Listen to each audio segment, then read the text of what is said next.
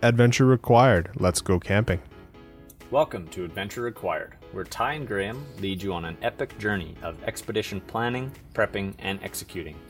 Join us every week-ish to learn about camping styles, setups, tricks and tips, gear reviews, and interviews with seasoned adventurers. We want to help you learn from our mistakes, successes, and show you what works for us to help make your adventure possible.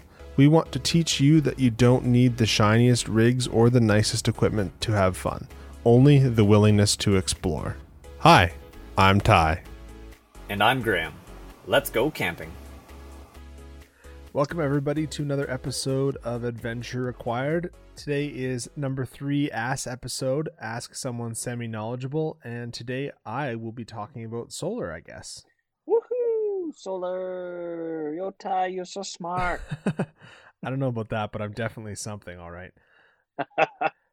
Yeah, so I guess for us, solar represents a way for us to like bring in some power. Because we have like devices we want to run, like everybody has a fire fan, and if you don't, you should get one. The amount of people that have a fire fan is probably I think zero. Is just you. Yeah, pretty much. And yeah, everybody that I mention it to goes, "What's a fire fan?" And if you don't have one, you should get one. If you don't know what a fire fan is, look it up. Well, they're the best thing ever. Right? Because like blowing on a fire is all anyway. So we have devices like cell phones, fire fans, cell boosters, heated blankets, furnaces. Just I don't know. This sounds like glamping the more I'm thinking about it. Yeah, it really does. Everyone's gonna be like, do you guys even camp or just stay at home? Yeah, exactly. We just talk about it. We never actually go. Yeah. So I guess for us, we need to be able, like, especially over a long duration of time, we need to be able to charge batteries because things like furnaces use a lot of power. Basically, if it spins or heats or does both, like if it does both, dryer it's going to be or a using space a heater. lot of power. Yeah. And especially if it runs 110 volt, then you're like a triple whammy of I'm going to use all the power. Mm-hmm. But yeah, so I guess when we're camping, we have all these devices, and you kind of run into a very quick conundrum with running like a diesel heater for 10 hours straight in the freezing cold. You basically run into a whole bunch of power used on a battery that's probably not brand new and in very cold weather, or probably to a lesser extent, the warm weather. So I guess originally we had looked at solar as like a potential option. So I guess this podcast is all about delving into, should you do solar, or is solar right for you? Pretty much, because there's a lot of different ways that you can get that power source to recharge batteries: generator, solar, running on a treadmill or a bicycle hooked up Can to we the get battery. hamsters? I was Just just going to fleet of suggest hamsters? Yeah, fleet, hamster fleet. Dogs running, they would all do the same thing. Right? Should do that. So put Dax on like a thing and like get him to turn in like a generator as he like runs in circles. That would be awesome. I would pay to see that, actually. So the first thing I guess we're going to talk about is alternating current versus direct current, AC versus DC. I assume Graham knows what that is, but for anybody who doesn't, no idea. DC is direct current, which means positive is always positive and negative is always negative. And you get that whenever you're dealing with a battery, for the most part, or a solar panel. You get DC current and DC voltage. But if you are in any sort of like industrial application, like say you're a power company and want to make power or transport power on power lines, then you want to do it using AC, which is basically done with a rotating magnet around. What's AC stand for? Oh, sorry, alternating current. And it's basically a magnet that's spinning around wires that are stationary and inducing an alternating voltage in the wires. So I guess your positive is positive for half of a cycle, and then it's negative for the other half of a cycle. Anyway, so we have two streams of appliances, AC appliances and DC appliances. And why this all matters is because we really want to define the mission of your like whole power system in order to define what your solar needs are. Whenever we're dealing with coming from batteries, we're dealing with a DC current source, and whenever we want to switch to 120 volt, like whatever you would plug into a wall normally, you're going to be paying like a 10 to 20% power like penalty on the conversion using an inverter.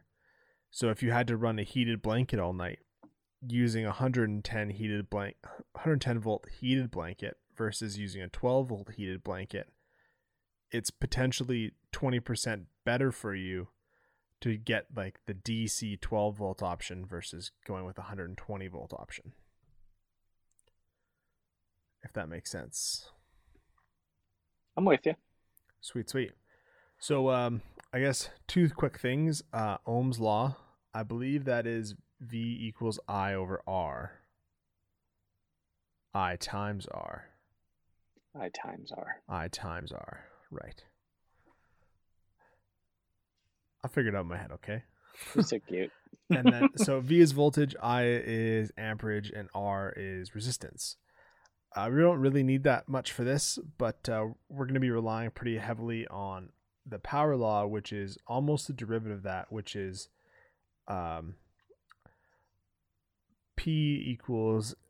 power, so in watts, equals current times amperage. And that gives us our power. And you'll see that going through, whenever you're looking at stuff, you'll see it's like rated at 200 watts, or your blender's 600 watts, or your fancy bougie coffee maker's 1800 watts.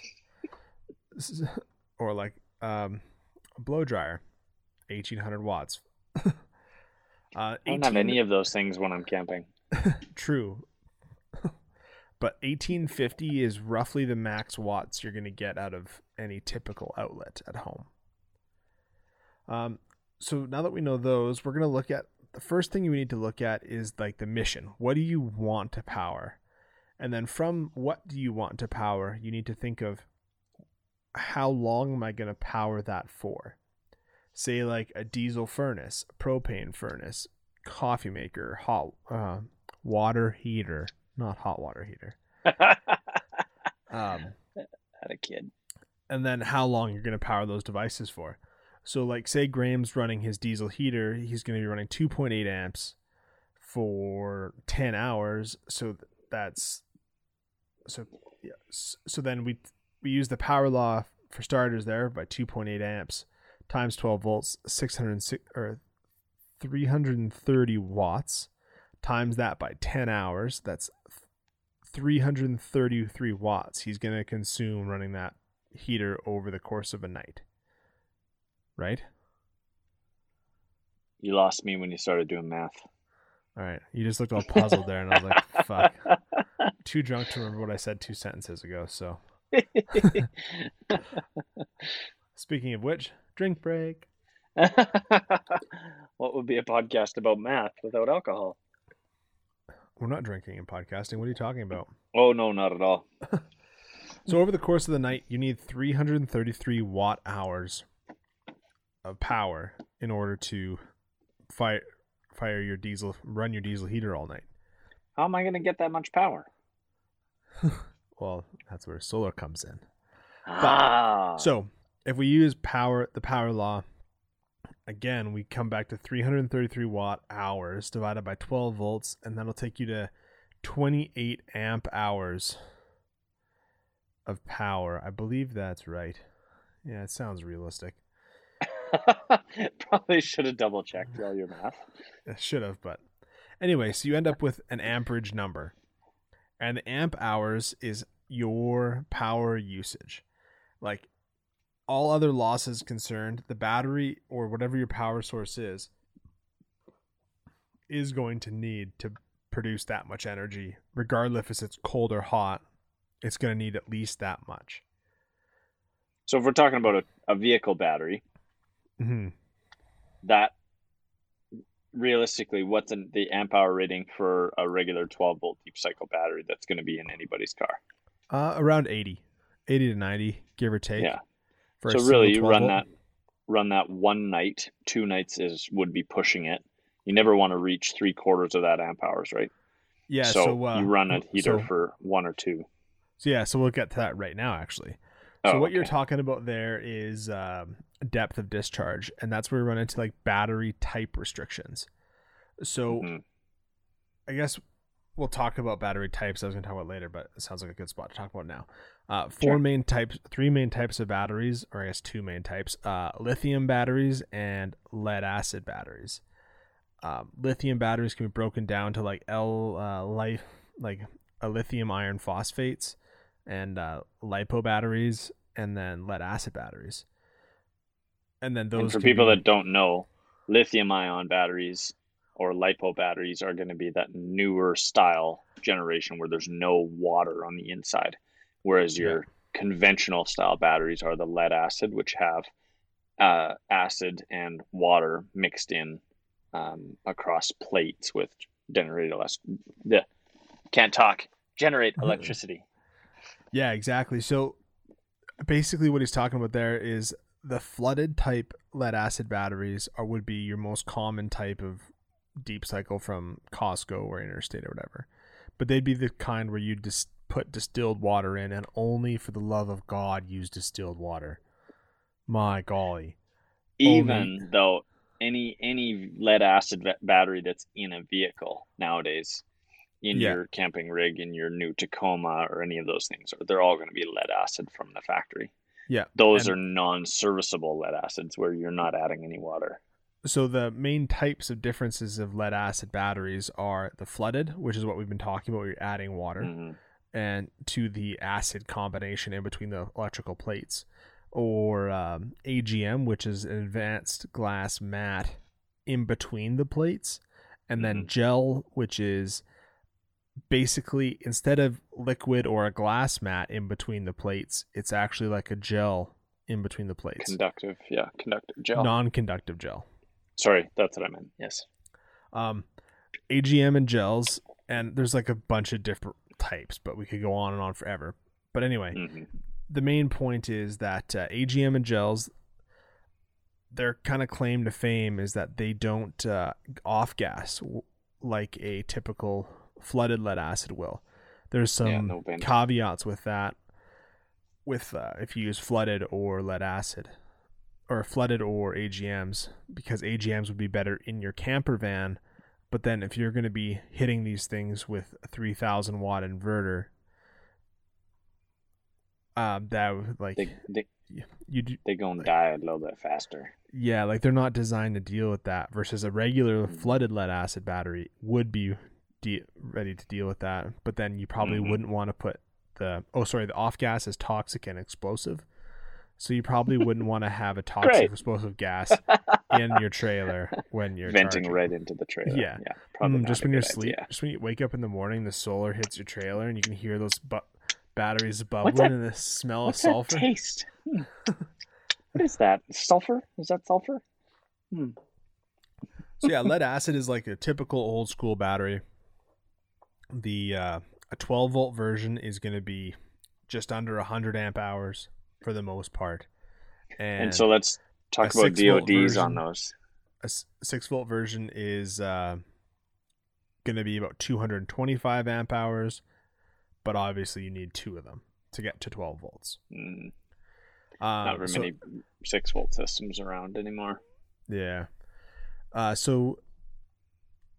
there's a whole other benefit to doing that as well. 2 6 volts over 112. Anyway, this go on and on. Please just email us. Have a whole episode just on batteries. Yeah. Yeah. Please just email us any battery or solar questions to Ty at adventurerec.ca. Yeah. So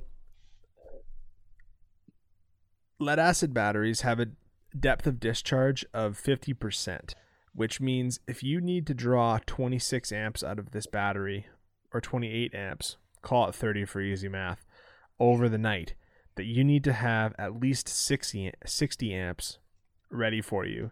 Because if you ever look at like one of the service life charts of the battery, as soon as you go past 50% depth of discharge before recharge, the service life just crumbles. But the advantage to lithium batteries is, just side note on lithium batteries, lipos you won't see very much with their lithium polymer, and they're like a high current discharge, but they're not really good at being like long-term dispensers of energy. They're like, oh, you want 100 amps for 4 minutes? Here you go. Mm-hmm. Versus like a Battleborn, which is a LiPF or lithium iron phosphate. They're really good at long, slow durations. Like they're not going to give you the 100 or 200 amps that the lead acid battery will give you, but the depth of discharge is only 80%. So if you need 60 or if you need 30 amp hours all night, you only potentially need 40. Mm-hmm. The math isn't right, but no, but you need less as a recharging in the morning kind of thing. Yeah, exactly. So where people see it make sense is you'd potentially only need one 100 amp hour battery, where you might need two 200 amp hour lead acid batteries. Yeah. So but like the cost doesn't quite cross over yet, but I'm sure we've seen the battery cost go down. Yeah, and same with whole solar systems, right? Yeah. Solar systems going down. Oh, excuse me. That was a big yawn. Yeah, definitely getting a little late for me. So anyway. So now you've got this battery, or you've got your furnace that's running all night. You need 60 amp hours minimum to keep that thing going. Okay. You run it at night, and you've got just say one regular 12 volt battery, which is say 100 amp hours. So you've used 60 potential amp hours out of this thing, give or take. So you're at 40% charge, roughly, like 40% left. 60, 100, math probably works. Yeah. Okay. Yeah. We can. It'll work for the sake of this podcast. Like you've only used like 75%, but you only have 50 total because of the depth of discharge problem. Mm-hmm. Yeah. So anyway, you don't run into that problem with lead acids, but with the lithium, but with the lead acids you do. So say you're basically in this position where after you've run the furnace and after you've charged some devices or used your blanket, you're definitely at that 50% depth of discharge number. So that's your battery as it sits. Your two options now are bring a second battery for night 2 or recharge battery A. Yeah. And then there's a whole bunch of differences in that as well. Like this could really go on and on, but for the most part, lithium batteries can only be charged so quickly. And that might be different now, but I think it's still a pretty good number. Like, I think it's still 20 amps. I think lithium stuff has come a long way in when they first came out. When they first came out, it was all about low amperage, longer charge time. But everything that I've seen is kind of still just kind of give her the... Yeah, because like the Jackeries and stuff like that, they're like 15-hour recharge times. I'm like, dude, I'm not running a generator for 15 hours. So anyway, we'll just say for this instance, we'll have a lead acid battery or you have a Jackery will be our two scenarios. Jackery is like one of those solar generators, which don't even get me started on solar. Is it a generator or is it just a power bank? Is it a battery? It's a battery. It's a lithium battery that can be used to charge things. Yeah. That's it. It's a boost pack, or it's a battery pack. Exactly. Anyway, So I forgot where I was going. Anyway, recharge times. So now you've got this battery that's half empty, or in case of your Jackery, it's now like 50% empty, and you got to be ready for the next day. So you have to charge that thing within X number of hours in order to have enough power to run your furnace or all your other fun gadgets. So basically what we run into is this is where solar becomes attractive, is because it's quiet and it's solar, so everybody's like, I got solar, what you got? Yeah, those exactly. Damn generator it's people. It's the big thing now. Yeah, exactly. So you need to recharge, and then you run into a whole bunch of philosophies with this as well. But basically, if you have one 20 amp battery or one 20 volt battery, 12 volt battery. 12 volt battery? 12 volt battery. I don't think they have 20 volt batteries. I'm thinking of panels now. You got one 12 volt 100 amp hour battery, two 6 volt batteries. They both require like a minimum of 20 amps of charging current. If you charge them any less than that, you end up with sulfation, and then you're basically just going to replace your batteries every 2 to 3 years like every other RVer does, because they don't charge their batteries at the minimum recommended charging current. This is important because, as far as I know, like, as you discharge that battery, the acid content of the electrolyte goes down, and then like those electrons get distributed on the plates, which make the power. Then as you recharge the battery, it takes the electrons off the plates and puts them back in the electrolyte, making it more acidic. But if you don't do that with enough gusto, it doesn't do it right, and it leaves electrons around the edges of the plate back on the plate, and then you get sulfation, which means that as you get sulfation, you're reducing the size, the effective area of that plate, and reducing the capacity it has to be a battery, if that makes sense. Makes sense. So it's all about hitting, when you're charging in the bulk stage, it's all about hitting that minimum current number, which is, for the most part, for most people, 20 amps. Yeah. If you're thinking that you're on the less side of consumption, then you would kind of go with a 100-watt panel, which would be around 10 amps or like 9 amps. What's the word I'm looking for? Mathematically, it would be like 9 amps. But then in practicality, it would be more like 7. So if you take 7 and then 7 amps times that by 10, that's 70 amp hours, which is roughly the right number. But the likelihood of you getting 10 hours at 70 amp hours with a 100 amp panel is almost none. Just because the efficiency of the panel in the world is not that good. So then which panel do we need to be going after then? So say, for just to make this all simpler, because it's a lot of numbers and everything as well, to make it simpler, if we have one 12 volt lead acid and running a diesel air heater, we determined was 28 amp hours. 30 amp hours, yeah. 30 amp hours. So if we're doing that and we say we have a lead acid battery that's new-ish and okay, what are we going to look at, and what are we going to look for a solar panel and a charge controller to make sure that we can run that heater consistently every night for 2 weeks? Fair. First thing I am going to do is turn off my furnace so that everybody can hear me. Second of all, that's what you just said is the key point of solar.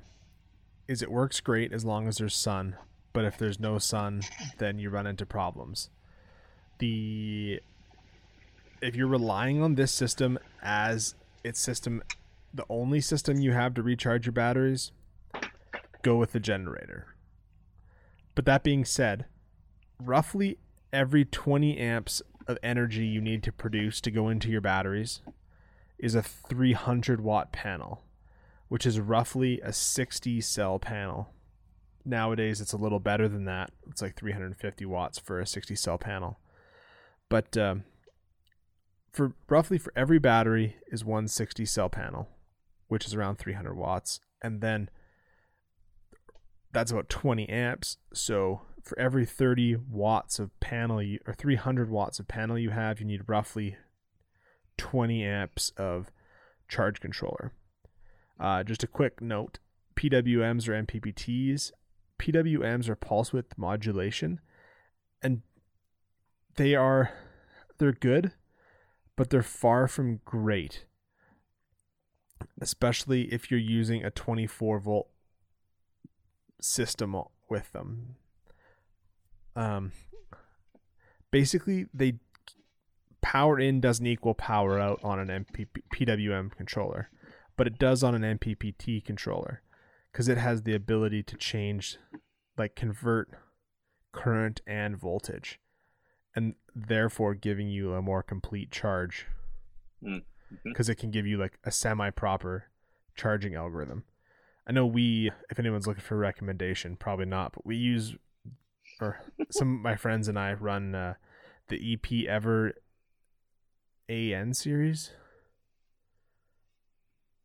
No, there's AN, BNs, and then whatever series we run. But anyway, the EP Ever chargers for like a 40 amp controller, like $200 on Amazon. At your door the next day. Pretty reliable. But so pretty decent to at least do something. Yeah. So if you were to, I see lots of like 100 watt panels kicking around. And they're a really good option if you're just looking for something to kind of just get you over the hump. Like say you're only using 25% of your battery overnight, and you just need a little bit more power to get you through the second night without hitting that 50% depth of discharge, or a little bit over it, right? You just need a little bit of power during the day, and you're just sitting there drinking all day anyway, so you don't mind moving the panel and making sure it's pointed at the sun all day and keeping it clean. Would rather do that than listen to a generator plugging away behind you. Yeah, exactly, right?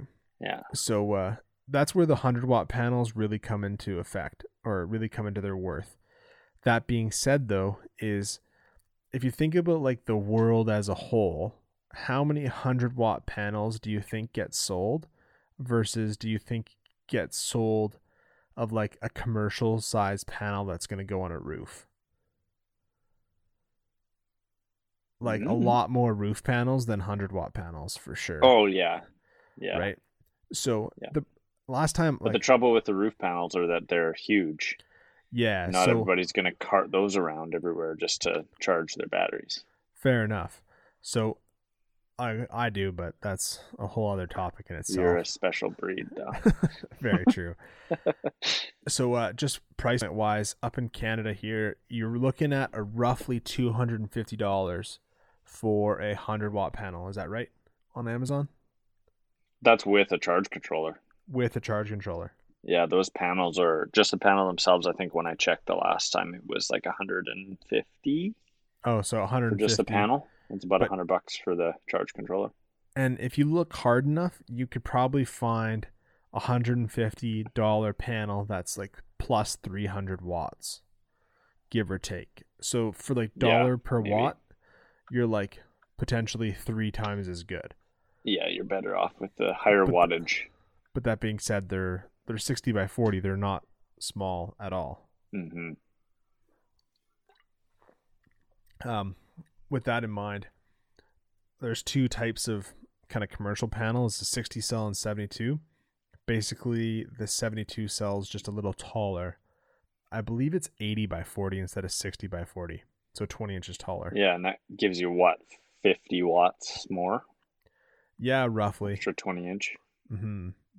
And then as you're perusing, you might run into bifacial panels, which is basically like typically when you think of a solar panel, it's got a white background, right? So now you can get white backgrounds, black backgrounds. I'm sure you could get someone to make you pink backgrounds if you wanted to. But then someone was like, well, let's just make it clear. And then like, hey, well, this actually works pretty good. So if they don't put a backing on it and it's a clear backing, they call it a bifacial panel. And basically you can get receive solar from the back side as well. Really good for like lakes and reflective surfaces. Oh yeah, like I the guess top of because your RV. there's no background, so it's the rays that are missing the panels the first time are going to reflect back on whatever is behind that panel. Yeah, and like even if you're thinking like, well, in. that wouldn't the panel make a shadow? Like, yeah, you'd be right, but like, hey, it's better than nothing. So even if it's a 1% gain, it's not going to be it's not going to be a huge gain. Like, oh my god, I'm getting double the rays here. No, 1%, 2% maybe. Yeah, the figures I saw were like better than just wasted. 10% at the best, but that'd be like if you're holding the solar panel and there's a mirror behind you. Yeah, the rays are going through it onto a mirror and directly back into the panel. So then you also run into so these things are really cost effective and they have like a 25-year warranty. So yeah, so this is all the commercial panel stuff we're talking about, right? Yeah, so like pretty cost effective, and like if something ever happens, just have to have the room. Mm-hmm. Yeah. Versus if you go into like retail, and they are coming out with like flexible panels at the 60 cell size, but I'm sure they got to be expensive as all get up. There's a lot of those like overland companies and the expedition companies and stuff right now that are coming out with those flexible panels that fold up, and then you can unfold them and put them, all the guys that drape them on top of their tents, or like lay them on top of their awnings or anything like that. Like, yeah, it works, but if that panel is $1,000, which it is, I'm good. I'll stick with my $100. And you're only getting 8 amps out of it. Yeah, that's the thing, and that they're not at even best. Good. Yeah, it's like literally that's those ones too that don't even have the charge controller or anything. They just have a fold-out solar panel and 2 alligator clips. You just hook it to your battery. Well, yeah. So why? So like, sure, I bet that works. However, for $1,000. However, you could also go buy a Renogy 60 amp DC to DC charger and run your car for 20 minutes and have 20 amps versus following the sun with that panel all day. Like, and we're talking like to get 8 amps out of that panel, that big flexible one, you're like pitching it on an angle following that sun all day. And anyway, hope it's sunny out. Yeah. So there's the flexible panels. I used to sell solar panels, which is interesting in itself, but that's why you're the ass in this episode. Which is why some people are going to listen to him and be like, this guy has no idea what he's talking about. Probably. Anyway, so retail panels are like the sub 250 variety. They come in like any number of different shapes and sizes, and this is probably what you're going to see at your RV dealer for an ungodly amount of money. And just because the supply and demand, there's just not as many people want these panels, so they get to charge more for them. But the two main types are, again, like a semi-flexible panel. Like, I don't really think they've perfected the flexible cell, but like they've kind of, like, you could do like a 10 degree like curve, like a perfect curve. You see them on like tractor trailer sleepers all the time.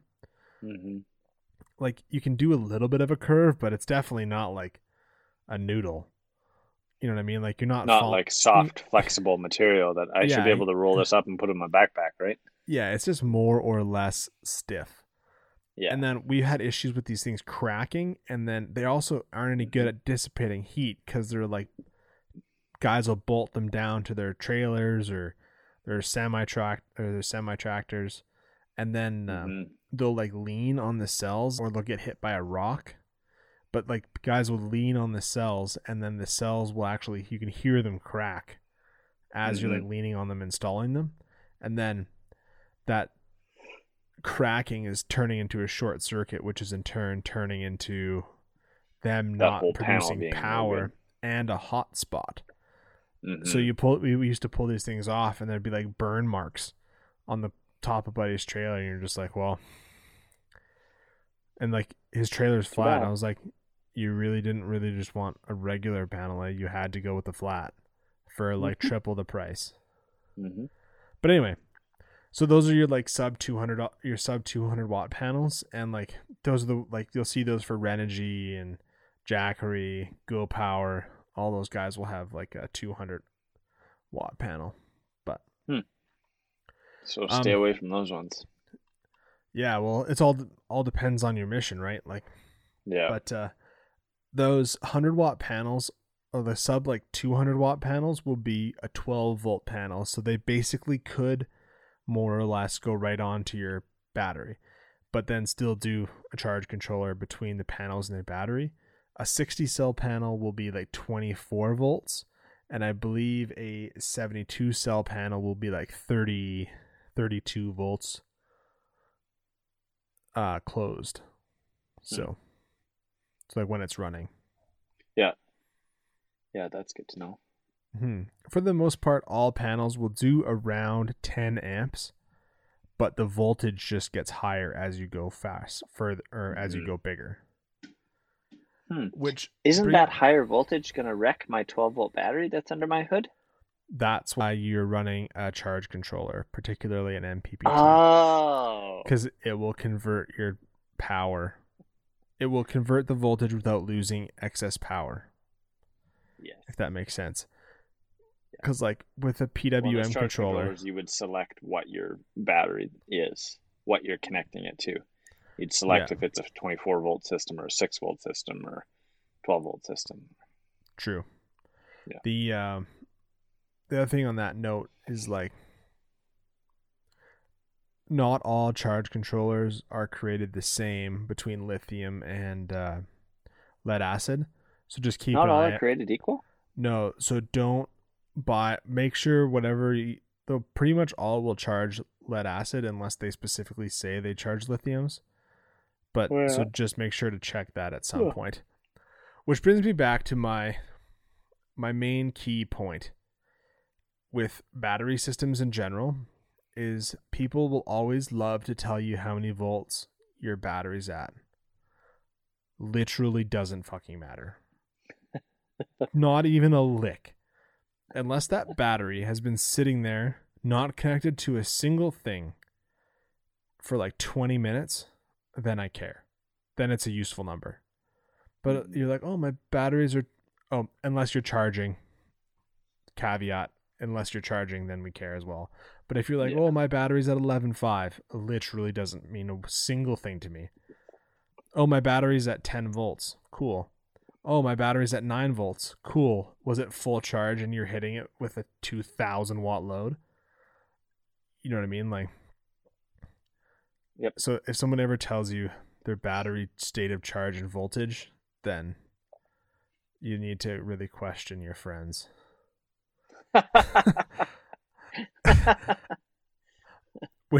Which is interesting because that's how all travel trailers tell you your battery state of charge is with a voltage indicator. Like, you know, when you're on your little trailer in the back, you like gray water, black water, battery, and it says like full or whatever. It's just a voltage meter. Yeah. So it's the same with any vehicle. All vehicles, that's all it is a voltmeter. Yeah. Exactly. All it's doing is telling you if the... I know. All it's a little doing different, but... All that's doing, though, is telling you if the alternator is charging, basically. That's it. Normal vehicle batteries at 12.6. Charging should be anywhere above 13.5. If it's below that, then you have a problem, for sure. But that's the thing, right? Well, it's running. But that's the thing, like that charging voltage is what you want to see. Battery state of charge when there's nothing on it is, useless, even in a car. Yeah, because it really gives you no indication of how charged the battery is or whatnot. No. But, because like having one light on or like even the smallest parasitic draw on that battery will change the voltage and then therefore change how charged your battery quote unquote looks. Yeah. How the state of charge looks. Yeah. So if you really want to put your if you really want to like track how much power you're using and keep track of it and just know for the sake of knowing, then a battery monitor kit or like a BMK is by far the best way to spend your money. Like if you already have a generator, a BMK is by far the best way to know when to turn that generator off and how effective it is. So where it really comes into with a solar system is, especially with when we're camping, like a lot of us have portable solar systems. So how much do I need to put the solar system out? Yes or no? Do I need to track the sun with it, or do I need to replace 10%? Or was it way colder than I needed to last night and I left a window open and I took out 50% of my battery, keeping my trailer warm all night? That's where a BMK is basically what it does is it counts all the current in and all the current out of the battery to keep track of how much you have stored. So it's not really like, it's not actually it's not like it doesn't actually know, it's just taking a very good guess at. Yeah. If you ever did want to know exactly, then you take your specific gravity reading, which can only be done in a lead acid battery. Which and is nobody knows how to do that or has those tools. Yeah, except for me. So, and me, because service truck life. So, where am I getting with solar panels? Solar is great for long-term autonomy, but you quickly run into you're camping and don't have a lot of room, and you need a lot of room for solar. Yeah. A generator is much smaller than solar panels and a charge controller and cables. And then as you run into cost-wise, you quickly run up against the generator being the cost-effective solution and the solution that always works, because if it's cloudy, then your ability to regain charge is almost nil anyway. So, or it's not almost nil, it's like 50%, but or like 20 or 33%. So you run into that issue. Versus a generator, for the most part, will always start. So if you're gonna spend $1,000, if you had $1,000, if you like had your furnace and in your tent, a battery bought, and you're like, okay, I want to go from 1 day to 2 days, and 2 days and beyond, and I had $1,000 to put in a power system, would I put in solar again? Probably not. But it's going to cost you around $1,000, probably around $500 to do solar, and around $1,000 to do the generator solution. But it all depends how much you can do as a person. So how much you can take on, and how much you want to spend. Because if you go to an RV shop and get them to put on 600 watts on your roof, you're going to be spending mucho dineros.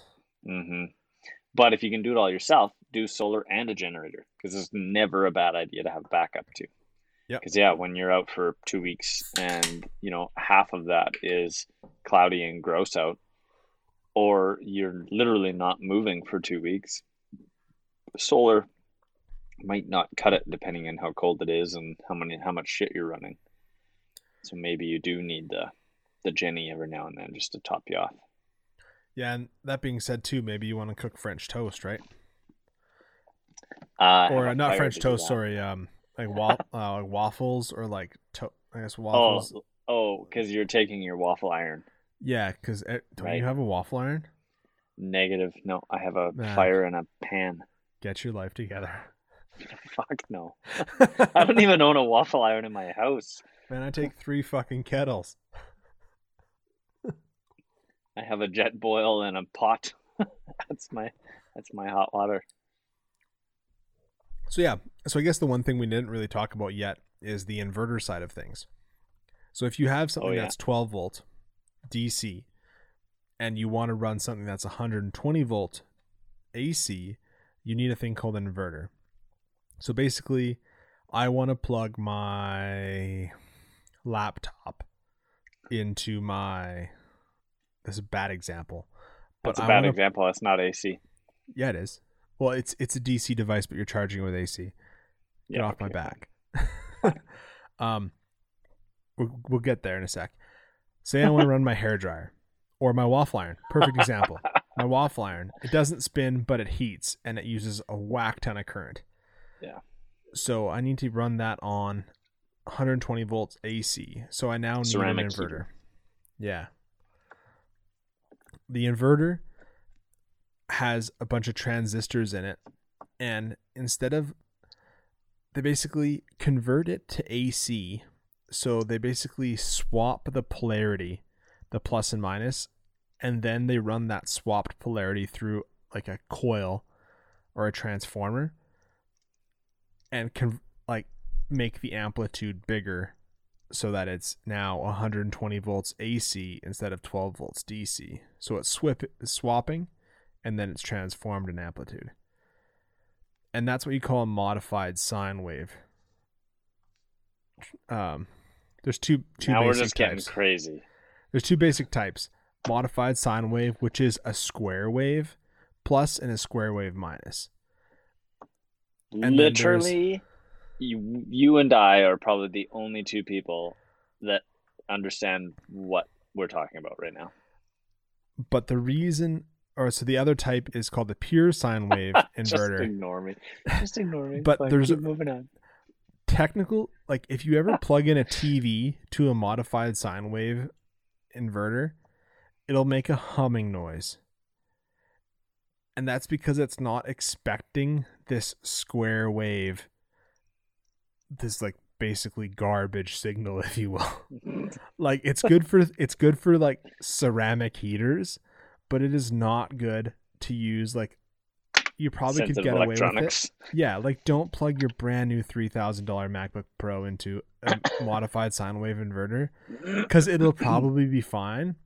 But like, anyone who's listening, I dare you to go find a modified sine wave inverter and a pure sine wave inverter, and then like use a wall. But like feel how hot your power brick is using a modified sine wave inverter versus a pure sine versus the wall. Like the wall will be the coldest, the pure sine wave will be like a little hotter than that, and the modified sine wave will be scalding hot. Yeah. And it will making a noise. Yep.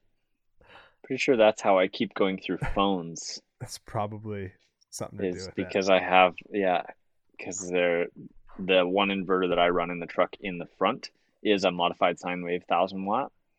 And I accidentally realized that my phone cord was plugged into the inverter, not into the little like USB 12 volt power outlet or like cigarette lighter outlet. Yeah. So for the last like couple weeks, every time I go to like grab my phone, it's scalding hot. Like, what the hell is going on? Just the harmonics getting through the power brick for sure. Yeah, lots of movement in there because it's going up and down like this. Mm-hmm. Like this. Yeah, I was doing that. I was just doing it like this. Dig it, up, down. It was just sideways instead of like this. There you go. I was just doing it like this. Anyways, nobody who's listening can see what we're doing. So now that whole section is just maybe this YouTube thing will work, and then it'll all be great. Doing this, great. We'll have to edit some of these parts out. Hopefully not. I think it adds to the comedic value. Me getting up and turning my furnace off. Well, like I was talking, so yeah, but the video shows me getting up and going to shut maybe my we'll YouTube off. this next time. I think next time when I'm a little bit better prepared. So I guess recapping, the whole thing about solar is really awesome. As long as you have the mission set for what your solar panels are supposed to, what you want out of your solar panels set, and it can be realistic with that, because two 300 watt panels, so 600 watts is not 40 amps ever. Well, like maybe once in a while, but like in the dead of winter. Solar panels also work better in the cold. But in like the dead of winter, maybe it'll be like 40 amps, but highly unlikely. Yeah. Which brings me to another note. Do what you want at your own peril, but you're probably better. You can probably substantially overload an MPPT charge controller, in my experience, than you think you could. Like, because it says don't hook up any more than 600 watts to this thing, it's probably not true. Like, I'm sure somebody thinks it is, but like, I used to have a 20 amp charge controller with like 900 watts on the other side, just because I never needed more than 20 amps to come out of it. Mm-hmm. But I really wanted those 20 amps. And you wrecked the charge controller then? Oh no, it's fine. I'm saying it's probably fine. Oh, like they tell you not to, but like, meh. Yeah, it's probably fine. I got and you. then I'm sure like we should do like a power systems podcast for like another one. Man, there is so many things that we could do shit on, but the trouble is just that I don't think a lot of people care. That's true. Poor guys holding on for like, what is this now? Like almost 30 minutes. Oh, this is an hour already. What? Yikes. Holy shit. Roll Reggie. Roll. Wrap it up. So to wrap it up, one side note before we wrap it up. Hour in. Another side note. Another side note. So many side notes. There's definitely something to be said about having more than one charge controller. You know what I mean? Like, I have numerous charge controllers because I run into the whole like cost benefit problem. And you're a psychopath. If anybody had enough money like that they could afford to put all their panels into one charge controller, do that. And definitely don't try and like charge control or like solar and power at the same time. Like, that works for like, I would say, like, it works in theory 80% of the time, but in actuality it doesn't work even nearly like it just doesn't yield the results you want, because basically you have two charge controllers that are waiting to hit a certain voltage, and as soon as that certain voltage is reached, the one charge controller goes in from like bulk mode into absorb mode, and the other controller is like, yeah, I'm still bulking full throttle, and the other charge controller is like trying to run an algorithm on how much current it's putting into this battery, but it's the battery's also getting still fed like 20 amps from a different charge controller. So limit yourself to one charging method at a time. Did you just text me to hurry up? Okay, good. But so yeah, if you're using solar, use your solar. If you got the generator on, turn the solar off. Is basically where I'm getting at. Yes. Wait, yes. What? Say that again? If you're using solar, use your solar, turn the generator off. Oh, yeah. If you're using your generator, use your generator. If you're running a DC to DC, turn your generator, turn your solar off, because it'll throw all the algorithms out of whack, and then charge. Use one system. Yeah, like you'll be looking at your BMK, your battery monitor kit, and it'll say 86%, and all your charge controllers will say fully charged, and you're like, no. Mm-hmm. And then they're like, yeah, because I was waiting for this to go down to like 4 amps, and the other charge controller is supplying it 4 amps, so it's like fully charged. Yeah. But yeah, so solar is definitely good. Use it for what you want, but realize its limitations. And have a backup. For the love of God, hit 20 amps per battery if you want to go more than 2 days, please. your wallet will thank you for not buying more batteries later. Yeah. Honestly, my secondary battery in the truck is an Odyssey Deep Cycle 12 volt, 110 amp hour. And but it's like a Group 16, isn't it? Yeah. And big. it's like 7 years old, 8 years old. Mm-hmm.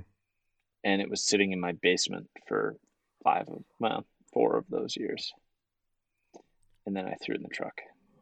Literally have no idea what its state of charge is. I bet you if we put that on a load charger, still works. It would fail horribly. Yeah, I wonder what it would do. It's probably done. It probably doesn't even work. I don't use the stuff that it's hooked up to right now. I don't use very often. But that being said, it still does run that heater. Every time we've been out, it runs that heater every night. So just hear me out. So it's got 110 amp hours, give or take. It's like 10 years old, 7 years old.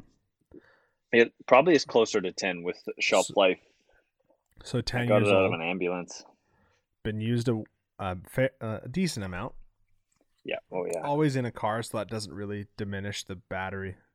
Doesn't really deplete it all that much. So like if you were say that if that battery was at like 75% of its overall capacity, that would leave you where around like 75 80 amp hours.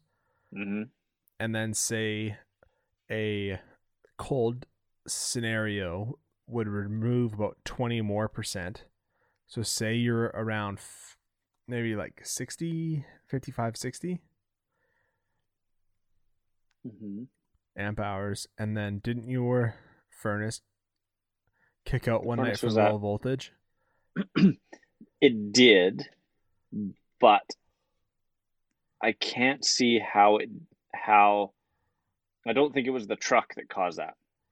I think it was an issue with the furnace or the connection at the furnace or something, because it literally just worked the next night, and it's worked every night since, and I didn't change anything. But that was also the coldest night. Nope. No? Mm-mm. Interesting. Anyway, I don't know if this was so much an ass episode, but I know somewhat of what I'm talking about from time to time. It's the same as the last episode about the furnaces, so I'm not not necessarily the ass on furnaces, but we did that one, so something. Yeah. All right, man. Well, any other questions you want to ask before we get off? I don't think so. On solar, I think we kind of handled what I was really looking for. Hopefully, we'll see what we can make work on my rig. And if anybody has any questions about their rig, let us know. Yeah, shoot us all questions about solar. Go to Ty at adventurerec.ca. Or if you're more Instagram feely, you can ask Graham at adventure.rec. At adventure.rec. Yes. On and Instagram. YouTube. We're getting YouTube going up. Yeah. YouTube's in the works. We'll announce that when it's up. Seems like a lot of work making like a whole like a lot email. Of work. You need a whole nother email. Just use your email. Fair enough. Making a whole other account then, whatever you want to call it. Yeah. Yeah. We don't have Facebook though. Sounds like a you job for the week. Fuck no. Fucking stick with Instagram. It's owned by Facebook. It's the same thing. Potato. All right. Well, thanks again, everybody, for joining us for Ass episode number 3, Solar.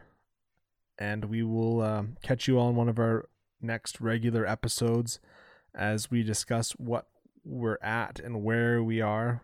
Because I know I've done some changes, and I know Graham's done some changes to our rigs before we go for our next adventure.